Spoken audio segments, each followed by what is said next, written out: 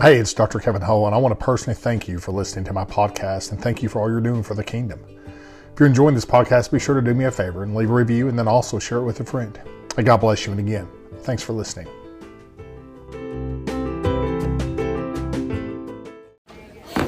All right, y'all ready? This will be the fastest thing you've ever seen in your life. I got to push a lot of here in 10 minutes.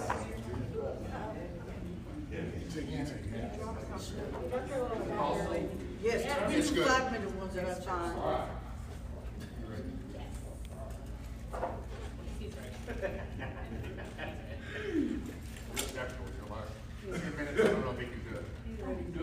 Yeah, I don't know. Here we go. All right. Acts chapter 5, verses 1 through 11. I'm not going to take the time to read it. I want to see what it is that God has about that. If you know the verse, it said Ananias and Sapphira, when they go, they have bought land. Here's the summation of it. They bought land. They go to give it, but they do what? They hold some of it back. Right. They have the audacity to do that. So the long story short, while you lied, dropped dead, next thing that happens, she comes in and does the very same thing. She lies and she drops dead. The way the scripture says it is, behold, the King James, behold the people that laid your husband to rest, or the ones that were laid to rest. And I think about that, and I want to capitalize on that this evening because I want to ask you a question. The question is, where are you within your walk with Christ? What these guys did was had a good heart. Never met them, but I believe they had a good heart. I believe they had a good heart because we saw within the community, everybody was giving on a consistent basis to the work of the Lord. I think these guys did it too. I think they had great intentions about what they wanted to get accomplished. They wanted to give to the work of the Lord. They just wanted to give some back. And as I was preparing about this message earlier, directly after I sent the email, which one out there? This is close to home. I know, that's it. When I was preparing this, here's what I was thinking about. We have a walk with Christ that we have on a regular basis. We proclaim to be Jesus followers. We proclaim to be able to heal the sick by laying hands upon those that are sick. We have all these things that are taking place within our walk, but where is it that we are really bearing fruit that people can look at us and see a witness of Jesus? It's one thing for me to be able to do it on a Sunday morning when I'm at a place where I think, oh my goodness, I'm in the company of saints where we all believe the very same way.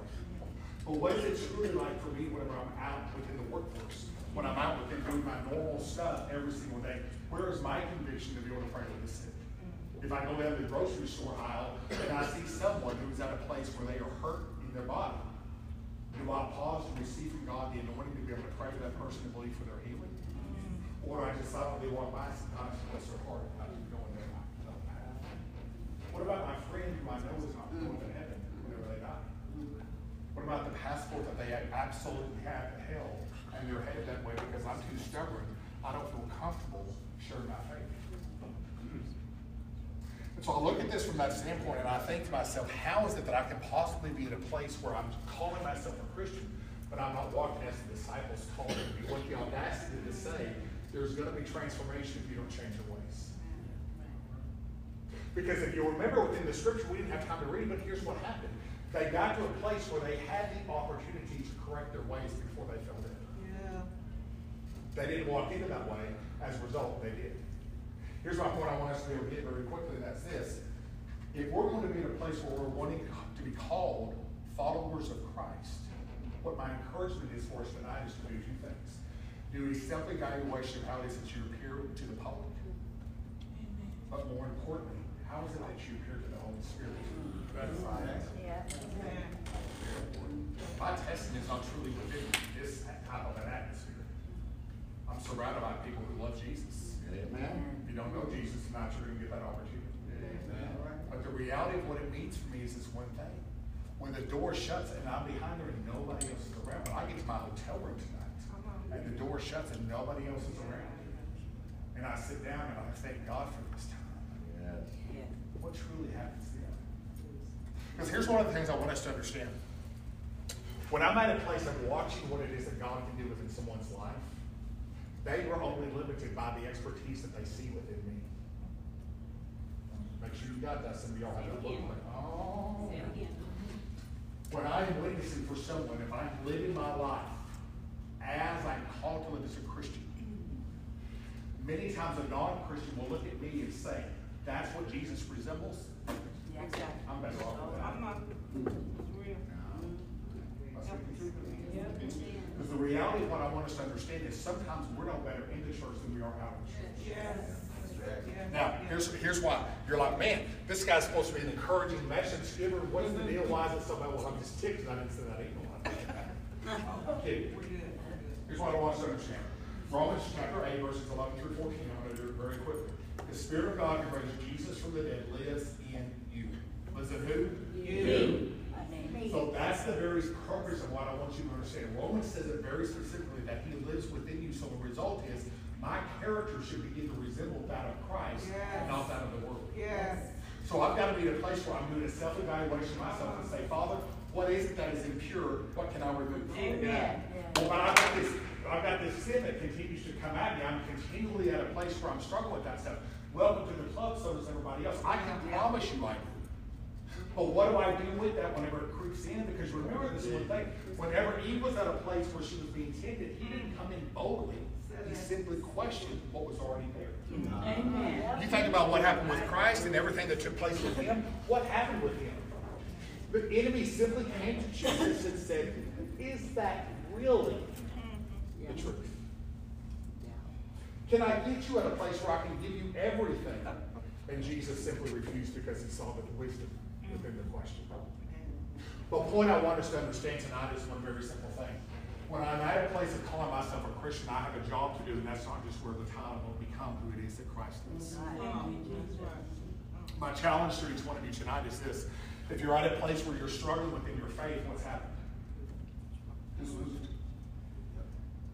Are you at a place where you're at that time where you're beginning to look at the Word differently than you ever have before? Are you at a time where you have questioned and wondered, is God still moving within my life? So many times that happens within my own self. I'll be in a place where I've got all these things going on. I'm traveling all over the nation. I'm ministering all over the nation in churches, doing these events, doing all this thing. And here's what I realize. Sometimes I can be so busy about the ministry. I'm busy enough that nothing else happens except the ministry, including me, when I don't grow anymore within my faith. This message I kicked out in about 5 minutes. Why? Because I do it. It's as simple for me as getting into a car. I thank God for that. It's a wonderful thing. But ever do I take for granted my Christianity, my faith? Because if I realize what Romans chapter 8, verse 11 says, it says, who raised Jesus from the dead lives in you. Here we go continuing. And just as God raised Christ Jesus from the dead, he will give life to your mortal bodies by the same Spirit living within you. Yes. Therefore, watch this. Yes. Dear brothers and sisters, you have no obligation to do what your sinful nature urges you to. All right. No obligation. There's none. There's no obligation for us to walk in it. There's no obligation to be obliging to it. There's no obligation for us to say, well, let me just tempt this to see if I can make it. Let's see if I've got the audacity to be able to say no to sin as I breathe in and forward. Here's what I want us to understand in my book. What you're going to find is a book about the anointing. Here's what you're going to find within that. It's very simple. If we want to be in a place where we're wanting an equal relationship with God, it's completely up to you. It's not up to anything but us within that. If you desire to lay hands upon the sick and see them recover, there's 2 things that have to happen. To be filled with the Holy Spirit with activation of that gift. And secondly, do it. Yes. I love what it is that Smith Wigglesworth did. And you guys, if you don't know him, look him up. He's a fascinating man. He's gone home now. He's a plumber that called up God to do some work. The audacity of this man was pretty great. Now, I'm not telling you I'm there yet because I'm not. But God told him to walk into a funeral. Celebration of life. And that person in the casket was not supposed to be dead. God walks through, the service is happening. The celebration is going on. Smith walks right down the center between the pews, gets to the casket, grabs the gentleman up by the collar, pulls him. You ever had dead weight? Pulls him out of the casket, gets him up, gets to the wall, and throws him at the wall. Wow. Dead body drops. People are in hysterics because they don't know if they should move, if they should not move. What in the world is going on? So you know what Smith does? He grabs that body again, picks it up, throws it up against the wall. Guess what happens? You ready? Not a dadgum thing. Dang, I was expecting her laugh. Guess what happens? He grabs it a third time. Because what happened on the third time with Jesus? He rose. He walked out of that too. Yes. Picked him up, threw him up against the wall. Guess who both walked out of that fear? Now, here's my point within that. The stuff that Jesus did, the stuff that Smith did, is the same stuff that we should be doing in this day and age. We've got a bigger work today than we've ever had before. I am more amazed when my daughter came home some time ago and she was saying, do I need to put pronouns on my Instagram? No.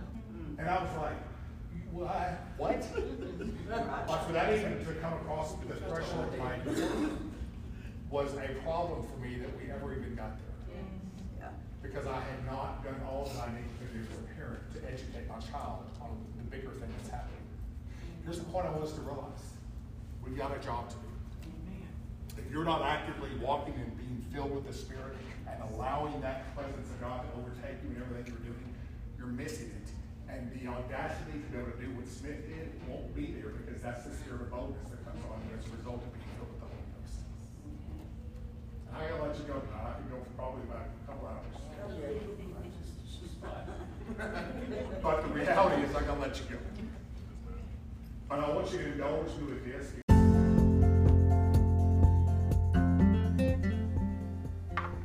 Well, hey, thanks for listening. I pray this has been a blessing to you, and please do me a favor and share it with a friend. One of the ways also that we can grow is just by you leaving us a review, and so please take the time to do that as well. If I can do anything for you, don't hesitate to contact me on my website at drkevinhall.org. That's drkevinhall.org, or through any one of my social media platforms. Until then, I pray God's richest blessing upon you and pray His face to shine upon you in everything that you do and accomplish. In Jesus' mighty name. God bless you, and we'll talk soon.